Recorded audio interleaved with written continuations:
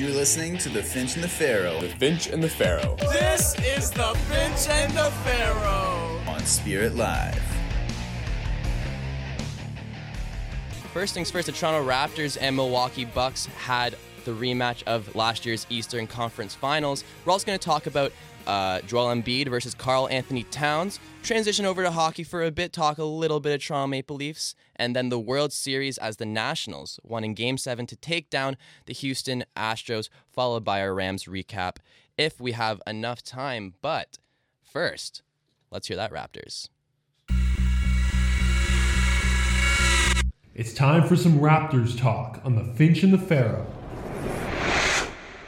Thank you very much, voice guy. It's good to be here. Yes, my name is Jackson Farough, the aforementioned co-host of the Finch and the Farough. And today's show, Zach, I mean, it could really go one way or the other. I was doing some little previews about 20 minutes, half an hour ago before we started, and they were just a dog's breakfast on my end. So I think this is really going one way or the other today in terms of what I can bring to the table. So you're either going to be spitting straight facts. Yeah. I'm either Howard Stern or some crazy someone guy on else, not Howard Stern. Maybe more like Jackson Farough, if you will. Yeah. Tough start to the show already, but let's get into the Raptors talk here. So they lose to the Bucks in a Eastern Conference Finals rematch. At least that's what it was built up to be from the Milwaukee side specifically. But you know, Zach, was it that? Was it really supposed to be an Eastern Conference Finals rematch here so early on? I mean, it is only November. I feel like storylines are always trying to get made in the NBA, and I feel like it was a clear-cut reason to do so with it being the Eastern Conference Finals of last year. And you know what? I don't blame anyone for seeing it that way. Obviously, everyone knows the Raptors are a different team, and we've all talked about it before. I don't really want to talk about it again, but it was still an Eastern Conference rematch, and hey, that got audiences to tune in, and it was a big game for the Bucks to prove that they can separate themselves from the Raptors. Well, and even Giannis said himself after the game, "We've got to get better." And they're used to blowing leads in the game so far this season, and I think even Fred VanVleet made a good point and said, we had a good game plan, we just didn't execute it very well. There's going to be games like that, and that's the kind of playoff mentality, a winner's mentality that you want if you're a Raptors fan in this team. And Fred VanVleet, he exemplifies that better than anyone else. Yeah. But Kyle Lowry, 2 points in the fourth quarter. I mean, yeah, he did help carry them, and unfortunately they did lose by 10, 115-105. But I feel like that in itself is a little deceiving. It was always a 2, 3, 4-point game up until that final few possessions where the Raps just couldn't quite string it together. But yeah, going back to your point, Lowry had a great game overall. Guy had 36 points in 38 minutes, but you're right. His fourth quarter productivity definitely went down, and the Raptors suffered for it. Only 15 points in the fourth to add on to only 17 points in the first. Tough to win when you're using those kind of stats. Yeah, and at the end of the day, it's a fourth quarter league, and the reality is the Raptors put up 15 points in the fourth quarter. So can't be doing that. You put up 40 in the third. Awesome. Lowry got 17 of those. Now, if Lowry puts up an extra, 10, so he puts up 12 in the fourth quarter as opposed to 2, different ballgame, right? Yeah. So I think box scores and everything else is so deceiving. If you watch the game, which I didn't get the chance to, you would probably think much different of Lowry despite him putting up 36 points. And he had some things to say post-game, didn't he, Zach? Yes, he did. We're going to roll a clip of Kyle Lowry talking post-game after their loss to the Milwaukee Bucks. Turnovers. A lot of things didn't go right, but learn from it and move on. You personally seem to, will this team back in. I mean, you have it down to 4 with the ball, and what looks like a layup by Mark is blocked. And you guys were able to get back into this ball game. We're going to fight and scrap, and we're going to continue to always try to win games and play as hard as we possibly can. Shit happens. Bad things happen, and we'll figure it out, and we'll watch the film or whatever. We'll get better, and it's one game. Things happen. Yeah, things happen. A little uncensored Kyle Lowry for you guys, but I think they did their best. They had their hot and cold streaks, and you know what? I wanted to mention for this game, I did have a chance to watch the Raptors game, and I've been watching a decent amount all year, and one guy who just has not done it for me, and probably has not done it for Raptors fans, is Mr. Marc Gasol. Although age is definitely playing a factor, he only got 10 points last night, which isn't bad by any means. He got a double, 12 rebounds, good for him. But he just looks slow out there. He looks slow getting to the top of the key, looks slow driving the net, hasn't been able to create any space, and hasn't been able to spread the floor like he did so well last year, able to space it out, hit that 3-1 needed. But this year, I don't think he's the same. I think he is going to hinder the Raptors' success. But overall, only a small piece to the pie. Yeah, I mean, I think they knew that was going to happen, I think, or they had a good picture of it when they traded for Marc Gasol last year. It was a 1-year rental, and he had an opt-out, or he had a player option for this year, and he obviously opted in. I think he's making around $25 million this year, so smart from his perspective. You knew he was going to do it, and that this was the risk, right? You trade away JV and you upgrade for last season, but, man, this season I'm not so sure if it's an upgrade the way he's playing. He looks his age, right? And you can't blame him for that. He's old, but as a Raptors fan, I think you can still count on Marc Gasol to bring the intangibles, right? That off-the-court impact. He's been there before now. He's won before. He won Defensive Player of the Year before, so he has a good grasp of IQ of basketball, and that's something you don't lose with age, and I think that's something that Masai and Bobby Webster and the Raptors are counting on, and they're hoping that his body, they can just squeeze anything else they have left out of him for the remainder of the season. But I think they're actually squeezing as much as they can out of him until the trade deadline. And they dish this guy, see you, sayonara. Well, who's taking him on, though, right?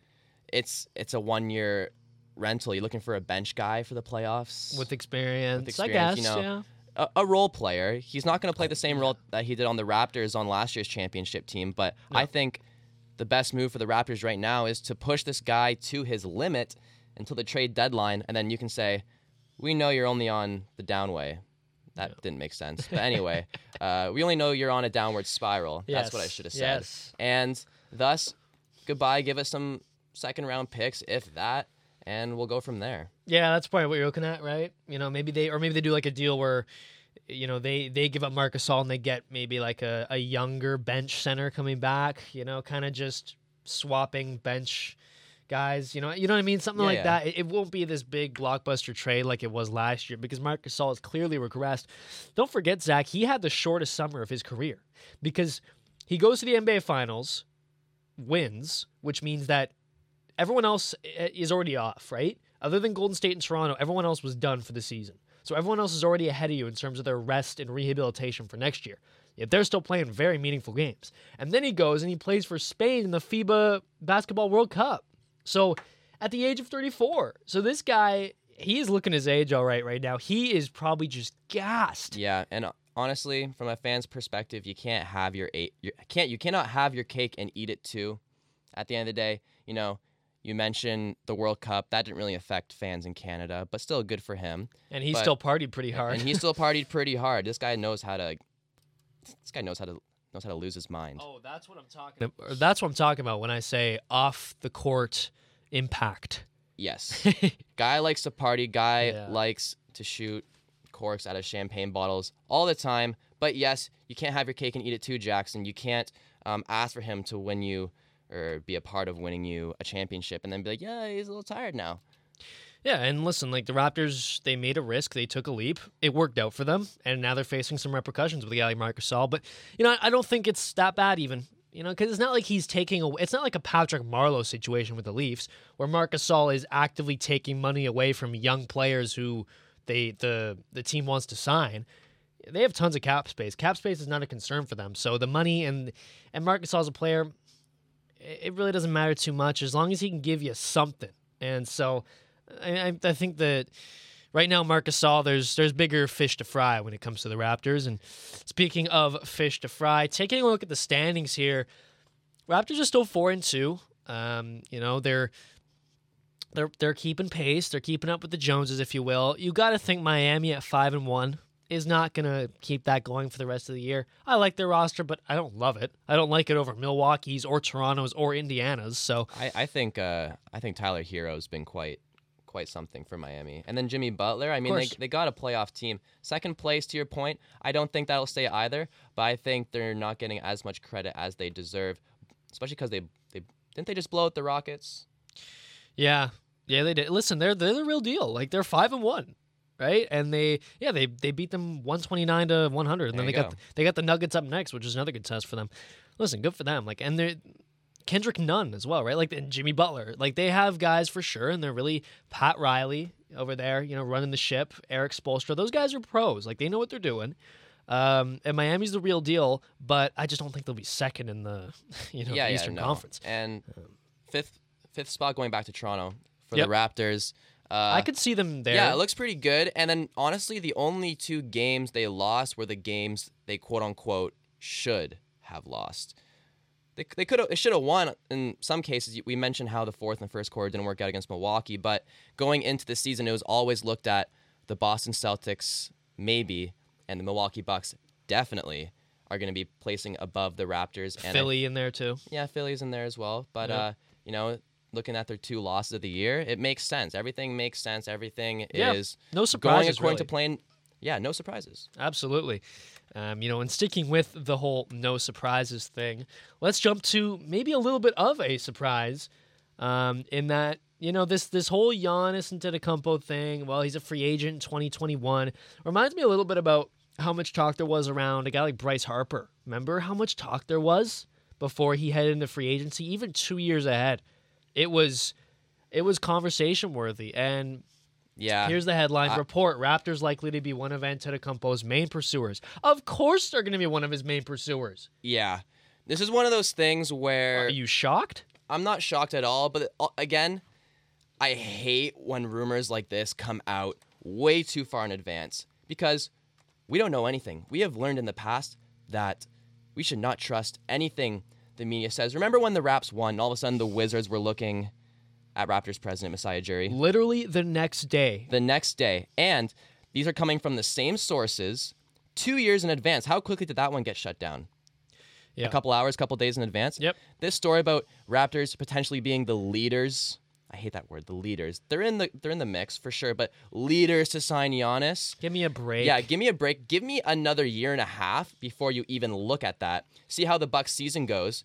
See how the Raptors play their cards. There are so much factors that are on the table for this discussion that you don't know where to start because there really isn't anywhere to start. Well, I'll tell you what. If that were to happen, let's get crazy. Oh, don't get for a me second. wrong. Yeah, if it would happen. Holy, that would be unreal. Antetokounmpo with Siakam, and Antetokounmpo could live on the Danforth and have free Greek food for the rest of his life. I mean, okay, maybe I'm pushing it a little too far. All right, but here's one thing too. It's not like Woj is reporting this.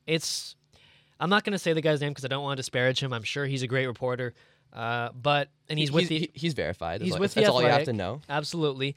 But if it's not Woj and if it's not Mark Stein or it's not Brian Windhorst, even Brian Windhorst, he's not as credible as he used to be. I could care less. I couldn't care less, I should say, about these reports because, first of all, it's a year and a half away.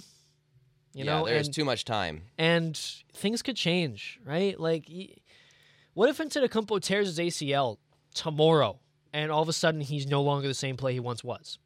Now, that's crazy talk, I know. But all I'm saying is that this is so far-fetched. Like, can we just focus on the team that they have now? It's fun to think about Antetokounmpo coming here, but, and he'd be an awesome fit, by the way. And yeah. I know he has a relationship with Ujiri and Masai Ujiri, and Masai tried to trade up in the first round in 2013 to draft him. Didn't do it. But let's just take it easy on that. I don't want to get too excited because, I don't know if there's much of a point yet. Yeah, no. And to your point, the only things that has kind of given this story the platform it quote unquote deserves, I guess not really in my opinion, but they basically just said what you said. Giannis has a good relationship with Masai Ujiri, and he'd be a perfect fit. But what does perfect fit really mean? Because the team could look a lot different. I know in terms of him and Pascal, they can do a lot of damage, but there are a lot more scenarios and situations going down in an organization. Good fit, maybe a year from now, where we're about 3/4 of a season, getting towards half a year towards free agency. maybe you can look, maybe he's a good fit, but we are a year and a half away. A lot can change. Yeah, no kidding. I mean, he fits into the team right now. Does he fit into the team come 2021? Exactly, right? I mean, who the hell knows what happens by then, right? A team could be completely reshuffled. Maybe something happens, trade requests, whatever it is. The NBA is nuts. So he fits right now. He sure does, but 2021's a long ways away, and I think that's kind of the point we're trying to address there. But with that being said, it'd be pretty cool to see him here. It'd be pretty cool to see him in a Raptors jersey. There's that one picture on Twitter of him holding like the We the North microphone and talking into it, and it's like that's the one being thrown around because it's like, well, that's what it would be like if he came to the Raptors. Yeah, that's the featured photo in every single. Exactly. It's fun to think about if you're a Raptors fan, and it's very hopeful. And Toronto loves to sell hope, and they love to have hope. That's one of the few things that Toronto sports always brings to the table is hope. But I think we should just wait and see. It'd be awesome, but let's wait and see on that. Yeah. Let's not get too hyped. Yeah, no, 100%. And sticking with the NBA, there was a little something that happened between Minnesota and Philadelphia the other day. Joel Embiid and Karl Anthony Towns got into a little fist action. Yeah. We'll play you the audio here, so just try to envision what's going down. Wow, how about Embiid the double, helping Simmons with Towns. Here's Horford, blocked on the play. Wow, and look at this. Whoa! Embiid going at it with Karl Anthony Towns. And the bench is empty. My goodness. What is going on? Ben's got him by the neck. Yeah, I mean, that's quite something. I love the reaction. Wow! That's when everyone realized that stuff was going down. Yeah, and when you have the two of the most polarizing big men in the league going at it, you're getting a reaction. And hell, did you see everybody just run into that pile? Yeah, so for you who didn't have the opportunity to see it, basically what happens is Karl Anthony Towns and Joel Embiid, they get a little tangled up when the ball is going the other way, and then tangled, that comes to pushing, comes to shoving, and then comes on to straight up wrestling. Even Ben Simmons gets in there and gives Karl Anthony Towns a nice little headlock. That's pleasant. Yeah, no but kidding. yeah, honestly, it was entertaining and not surprising coming from a guy like Joel Embiid. We have known in the past that this guy wears his emotions on his sleeve. Sure and does. he is not afraid to show it. You saw for that Kawhi shot, buddy, it was crying like there was no tomorrow. Was running to his girlfriend crying. Very emotional guy. And, with the whole windmill thing, he gets super into it when he's losing, super out of it when they're losing. And I'm not surprised that the anger side of Joel Embiid came out when he got tangled with Karl Anthony Towns. Well, and there's few people in the league who can go at Joel Embiid.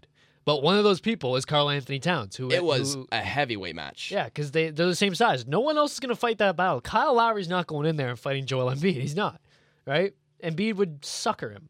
So that was quite something, though. And it was just funny to see all the reaction online. And then they went back and forth on Instagram and stuff, too.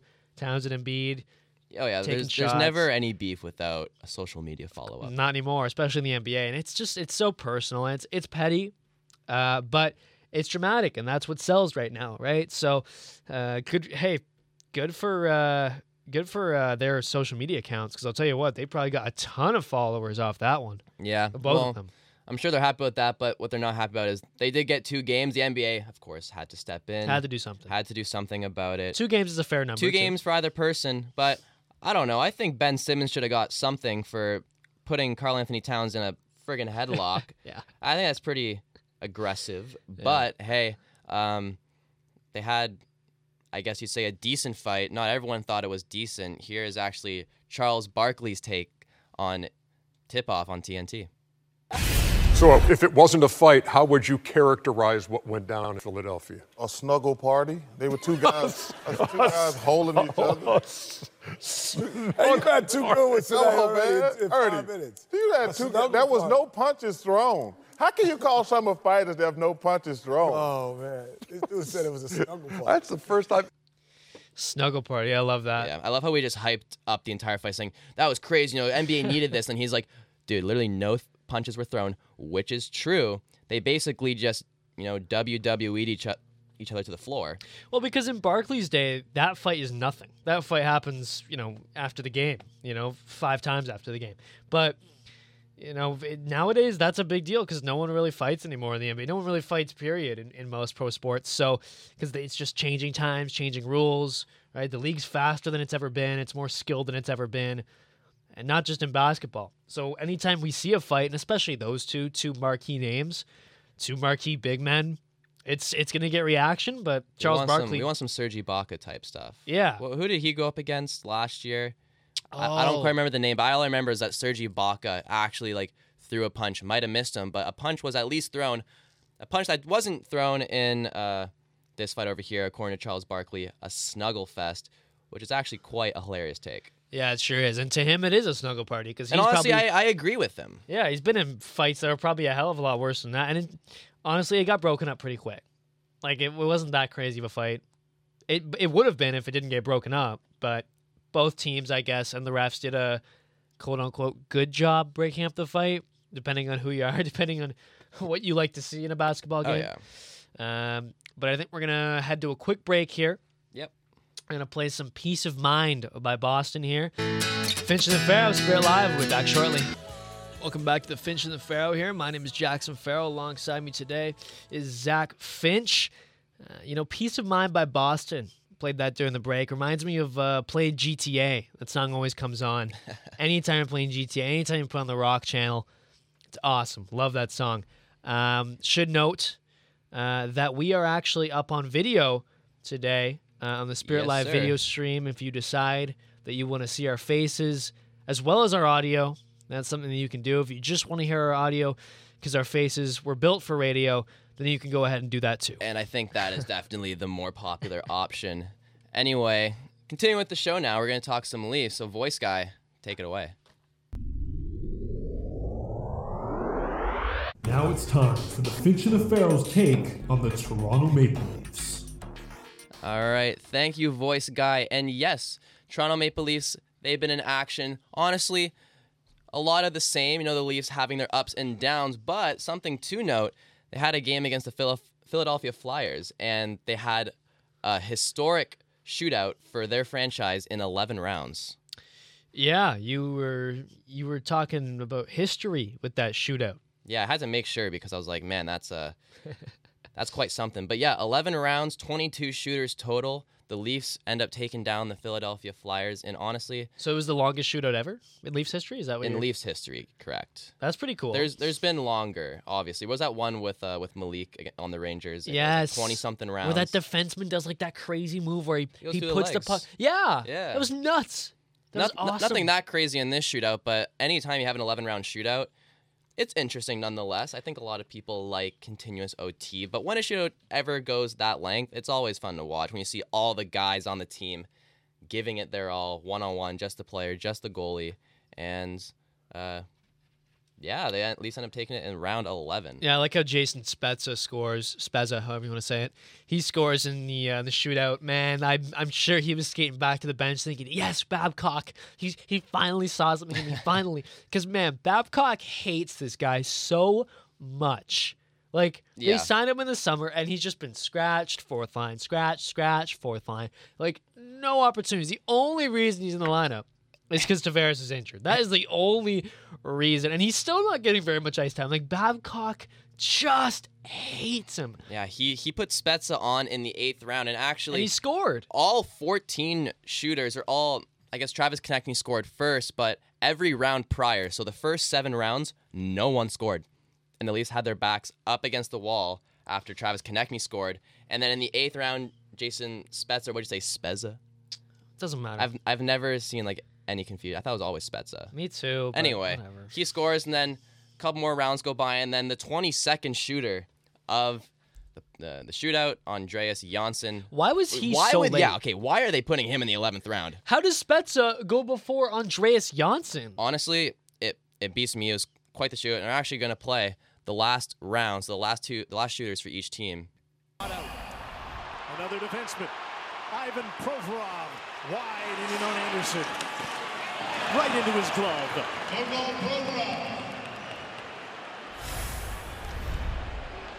Well, the goaltenders are dialed in, aren't they? They just haven't taken any of the bait, have they? They've been staying calm and not overreacting. Andreas Johnsson, shooter number 11 for Toronto. And he scores, and the Toronto Maple Leafs win an 11-round shootout and get the extra point against the Philadelphia Flyers. Yeah, I mean, that was quite something. Once again, I don't understand why Johnsson was going so late. Maybe Babcock was trying to save him for later. But what's the point of saving him if you're not even going to get to him in the first place? The odds of it going 11 rounds is very minute. You're right. I don't know, man. Babcock, he's questionable. Lots of questionable things. He benched Nylander in this one because he made a lousy defensive play, yet he keeps Matthews and Marner and Riley out no matter what. I mean, Riley and Ceci have some of the worst Corsi in the entire NHL, yet you keep pumping them out there and refusing to make changes, yet Nylander makes one mistake and you bench him. Sorry, I just had to get that. Do you think that's because Nylander's not really seen as the first guy or the first guys on the Toronto Maple Leafs? He's kind of seen in that second tier of players? Sure, that shouldn't matter, though. If you're gonna hold him accountable, you got to hold everyone else accountable too. I'm not saying that he should or should not be held accountable. I'm just saying, do you think that's how Babcock? You think that's how Leafs Nation views this structure? I guess, but I mean, I don't. I think Babcock,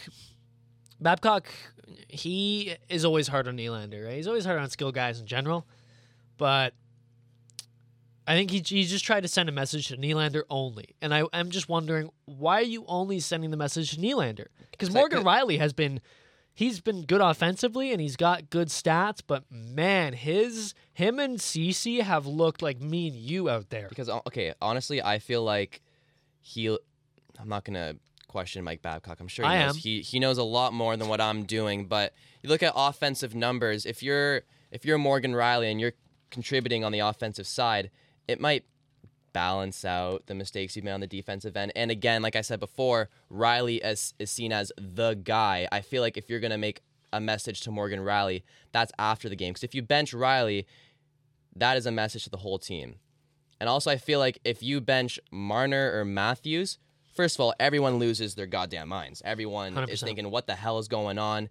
If you bench Nylander is that safe bet where I feel like if you have to bench someone, he's the scapegoat. And he's the scapegoat. Mm-hmm. And if he's actually doing something wrong out there, then yeah, you can give him a solo message. But I feel like if you take out Marner or Matthews, it's not a solo message being sent to that player.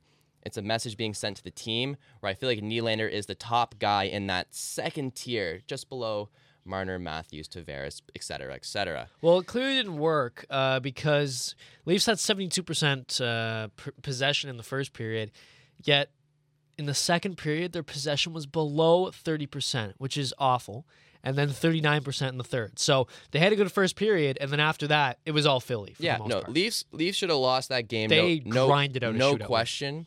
And I feel like they always come out to a hot start. I feel like we've talked about it a million times. They have hot starts, they slow down, they give up leads. But in this case, they ended up squeaking out the win. I wouldn't even say it's that, though. I think they're just inconsistent. They'll have bad starts, and then they'll figure it out in the second. It's either or. They can't play a full 60. Would you categorize them into bad periods or bad games as a whole? That is contributing to their success/failure. Well, I think they've had games that have been bad. But I also think they've had periods that have been bad. I think it's a combination of both, because you see this against the Flyers where they go from a great period to a bad period, ends up almost costing them the game. Then you look at the Saturday Nighter just a week prior against the Montreal Canadiens, where they were just flat the entire game. The entire game. The entire game. I feel like it's inconsistency, but also it's inconsistency on different parts of the game. When you actually have a good period, they find a way to have a bad period, which levels out, which I feel like they're not really leveling out their wins and losses right now. Babcock's just not making adjustments right now. For whatever reason, I'm not saying that's a good thing or a bad thing. He's refusing to make many adjustments right now, other than simple things like benching Nylander. So he's an Olympic coach, I think. That's why this guy's on Team Canada, because you can bench Crosby and then throw out Taves. Who cares?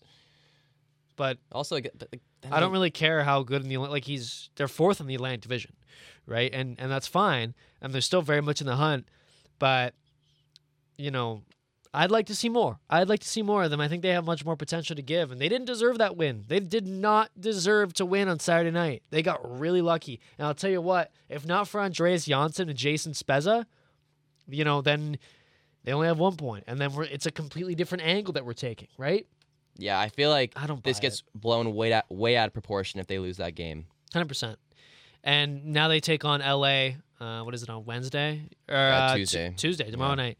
And the Kings are 5-9. They're 1-4 in their last 5. They're on a road trip. This is you better take this game. This is a must win, if I do say so myself, Jackson. Well, yeah. I mean, it's not even that it's a must win. It's like, are you a decent team? Are you a capable team? I feel Because like a good team takes this game. This is a character game. At home with rest. Like, please. Like, if you're a Leafs fan, you are banking 2 points. You are putting down your mortgage payment on the Leafs to win on Tuesday night. Well, maybe you shouldn't. I don't know about mortgage payment, but I'll definitely throw down a 5. Well, we don't have mortgage payments. It's that university budget. Yeah, we're in university. But even if I lose $5, it doesn't sit right. No kidding. Yeah, $5 is a lot in uni. It is. But, they need this win on Tuesday night. If they don't get it, let's say they lose 3-2, 3-1, 3-0. I don't care. If they lose in regulation, they are getting pounced on Wednesday. And our friends, Aiden Silliphant, Connor Somerville, better come in here on Thursday. Their show's on Thursday, right? Yeah. And they better just cook them alive. That's what I expect. If they lose on Wednesday, I'm coming in to talk with Aiden and Connor about it because I will be off the wall. They can't lose on Tuesday. I'm sounding like a fan here, but I don't know. There's no way. Okay. I feel like it's just one of those things where like you come into bad stretches, and I've said it so many times spanning across so many leagues. Good teams often lose to the bad teams just off of you can look at the game and you can break down the game. You can either say, okay, they went wrong here, they obviously didn't have their best game. But sometimes, as Kyle Lowry says best, bleep happens. And bleep might happen because the Toronto Maple Leafs and they're playing the LA Kings, who has veteran players on their team who they know Jake who maybe pot 1 or 2 home. Maybe we don't know. I don't know. But don't get me wrong, it's a game the Leafs should win. They need to 100%. But I don't think we lose faith in them because they lose and we write them off. Oh, this team is bad. Mike Babcock. We've already had this discussion a million times. I feel like it's not a must-win game because we're in the 3rd week of the season. I will turn into Leafs Twitter wanting to fire Mike Babcock if they lose on Tuesday night. Okay. If this happens. I don't care. Aiden, Connor, we are putting you on the spot. We did not ask. I kind of feel like a jerk right now. But if the Leafs lose on Wednesday, let's go on their show. If they let us. Yeah, if they let us. It's 2 to 3 o'clock. 2 to 3 o'clock on SpiritLive on Thursdays. They do a great job in their show, by the way. I just want to butter them up a little bit so they don't get too upset at us for just jumping onto their show. But the point is, a win tomorrow night means everything to this group right now because they're a fragile group. They've played inconsistent. And the point is, there's a lot of heat on this team right now. A lot of it coming from us, but also a lot of it deservedly so. So figure it out. Beat a team that you're way better than and way faster than. And if you don't, there's trouble. I don't think it makes a team feel better. I think it just means like, oh, thank God we can at least beat them. But isn't that a problem in and of itself? I don't think because if you're beating the Kings, we just kind of talked about it. It's not like you're taking down the Tampa Bay Lightning or it's a big morale boost. Like you beat the Kings. No, but it's more like what happens if you lose, and that insinuation if you lose. It's like, wow, you guys are a joke. Because the Kings are a joke. If you can't beat them with rest at home with a faster team, a younger team, a better coach, get out of here. Yeah, Give me a break. I feel like for some fans and for some players, that big red panic button looks a little tempting if they lose that game. I'm slapping it. But what I feel like is that if they win that game, you don't go ahead and press the button where it's like, we are rescued. That is it. Thank God. No, you beat the Kings. You move on, and you should have won that game, and you did. And I feel like we're getting way too deep in a game that hasn't even happened yet. I demand a win. All right, let's move on here. We got to move on. Speaking of wins, the Washington Nationals, first World Series in franchise history. I mean, I think the story of the whole series, they hit 280 in the 7th inning or later in the World Series. That is clutch. Right? Straight up clutch. And honestly, if you take out the 3 games where they lost, they win 4-0. That's a stupid stat. I'm just saying. Back on topic. Wow, instant analysis. The difference between when they won all their games on the road versus when they lost all their games on the road was the clutch hitting. Mm-hmm. And if you look at more specifically the games they won, they were much more effective in the clutch to bring home runs batted in, especially when there's runners on base in scoring position. They just executed better on the road for whatever reason. I don't know. That's never happened before where a team has come in and all 7 games go to the road team. But hey, whatever works for you, I guess. Well, and there's always two sides to the coin, right? Do you look at it and say, well, Houston just couldn't hit at home? They were not clutch. Or do you look at Washington was clutch 100%, but Houston could have matched them. Houston had the firepower to do it. Or let me look at it from this way. Was it Houston's bullpen not performing? Right? That's an angle of it too, because Washington's bullpen was phenomenal. Yeah, especially after this whole season of being ridiculed, of being one of the worst bullpens in the league. They step up when it matters most. Daniel Hudson with the save, hey? Daniel Hudson, former Blue Jay, getting that final strike for the Nationals / Expos, might I do add. This guy was jobless in March, and then he just threw the strikeout pitch to win the World Series in October. That's you something talk he's about going to remember for the rest of his life. A range of emotions and just a whirlwind of an experience. Good for him, man. I'm so happy for him. And you can all only imagine. You can only imagine what happens. And obviously pitching, getting an extra little highlighted area in terms of Strasburg. He ended up taking home the World Series MVP. And this is why I thought the Nationals were going to win all along. If you want to go back a couple episodes, I think I said Nats in 7 when everyone disagreed with me. Yeah, and me and Josiah both took Astros in 6. Yeah. So good for you. Yeah. And, the Nationals in the postseason were 10-0 in games that Strasburg and Scherzer started. Yeah. That's another story, right? Yeah. Speaking of which, Strasburg wins World Series MVP, and he gets a Corvette. He gets a 2020 Chevrolet Corvette. Hasn't even been released yet. Hasn't even been released. Apparently he's not even getting it for a while because they're so backlogged, right? But the one they took the photo with, why can't they just use that one? Well, you'd think, right? It's probably not meant for the road. It's probably just meant for show. But hey, I mean, whatever. And then put an engine in it. Right? Is that how cars work? I don't know. I'm not a car guy. I don't know. I took auto in grade 10. That's about as far as I went. But he gets a Chevy Corvette, and I want to talk about this just because, usually they give them a freaking Honda Civic, and they're like, "Congratulations, guys! We're gonna give you a Honda Ridgeline." And the player's like, "Wow, thanks." Yeah, wow. I already have 2 Porsches and a Bentley at home. Yeah, this one's going in the garage and never. It's literally going in the ditch. Yeah, literally. I'll drive that when when I'm 85 years old, right? Like that one, or you give it to your neighbor or something, right? Yeah. But a Corvette, a 2020 Chevy Corvette, that's what I'm talking about. See, that is the prize that will get people to care. Now, of course, everyone cares about We World need this Series MVP. in every All-Star game because I'm sick and tired of Chevrolet bringing out the Chevrolet Cruze and, I don't know, some big shot like Sidney Crosby's great. As if he wants it. As if he's actually going to drive that thing around. Give me a break. Oh, no. This guy drives it for 5 minutes with cameras in the car. They make a little commercial, and then this guy's like, all right, where can I drop it off? Yeah, the second they say cut, he drives it back to the dealership, takes his Bentley, and goes home to his other Bentley and his Range Rover and his Ferrari. Right? Speaking of money and being able to spend that money on cars, Strasburg opts out of his 4-year deal with $100 million on the table. He thinks he can get a bigger deal than that. I think he can too. What do you think? Yeah, no, this is totally strategic.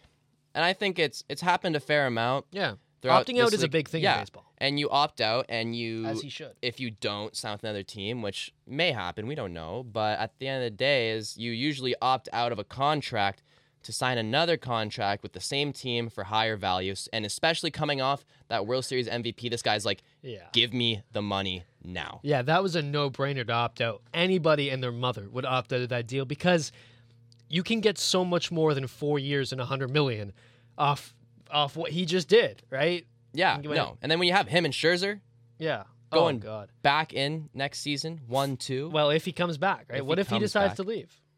There's a whole other discussion to be had. It's definitely a two-sided conversation. You can go to the Nats again, and all remains the same. How about the Angels? Or he goes to the Blue Jays. Oh yeah, Strasburg's coming up north. Strasburg and Garrett Cole. It's gonna be no. He's bringing his Corvette with him. Definitely not. He's coming up north. He's gonna have to get some snow tires to Canada. Yeah, no way. This guy just won a Corvette. He's like, I am not going to Canada. Screw that. No, I don't. He's not. I think he'll probably stay in Washington and just get a bigger deal. They'll probably give him, 8 years, $200 million. That's what it's gearing up to be, Right. and I feel like we're totally on the same page when it comes to this. I don't think Yeah. Why would you leave that situation? He's been there his whole career. They drafted him. They developed him. They're willing to pay him whatever he wants. To me, that's a no-brainer. So it'll be interesting to see what happens with that, though, and whether or not he does leave. Probably won't, but if he does, man, he's got himself quite a resume, and he could go add to that if he goes to a team like the Yankees or the Angels and tries to win another one there. Yeah, and the Yankees has actually been the one team that has stood out, I guess you'd say, in terms of Strasburg dropping or opting out of his contract, because same kind of deal with what we were talking about earlier with Giannis. Everyone's like, he's a perfect fit. Yeah, he's he sure this, is. he's that. He's a good pitcher. I'm sure he's a perfect fit on any team. I mean, I think Hal Steinbrenner, partial owner of the Yankees, mentioned that they were willing to spend some money this offseason. And whenever if they're not spending money, you bet that they're going to be knocking on the doors and at least inquiring.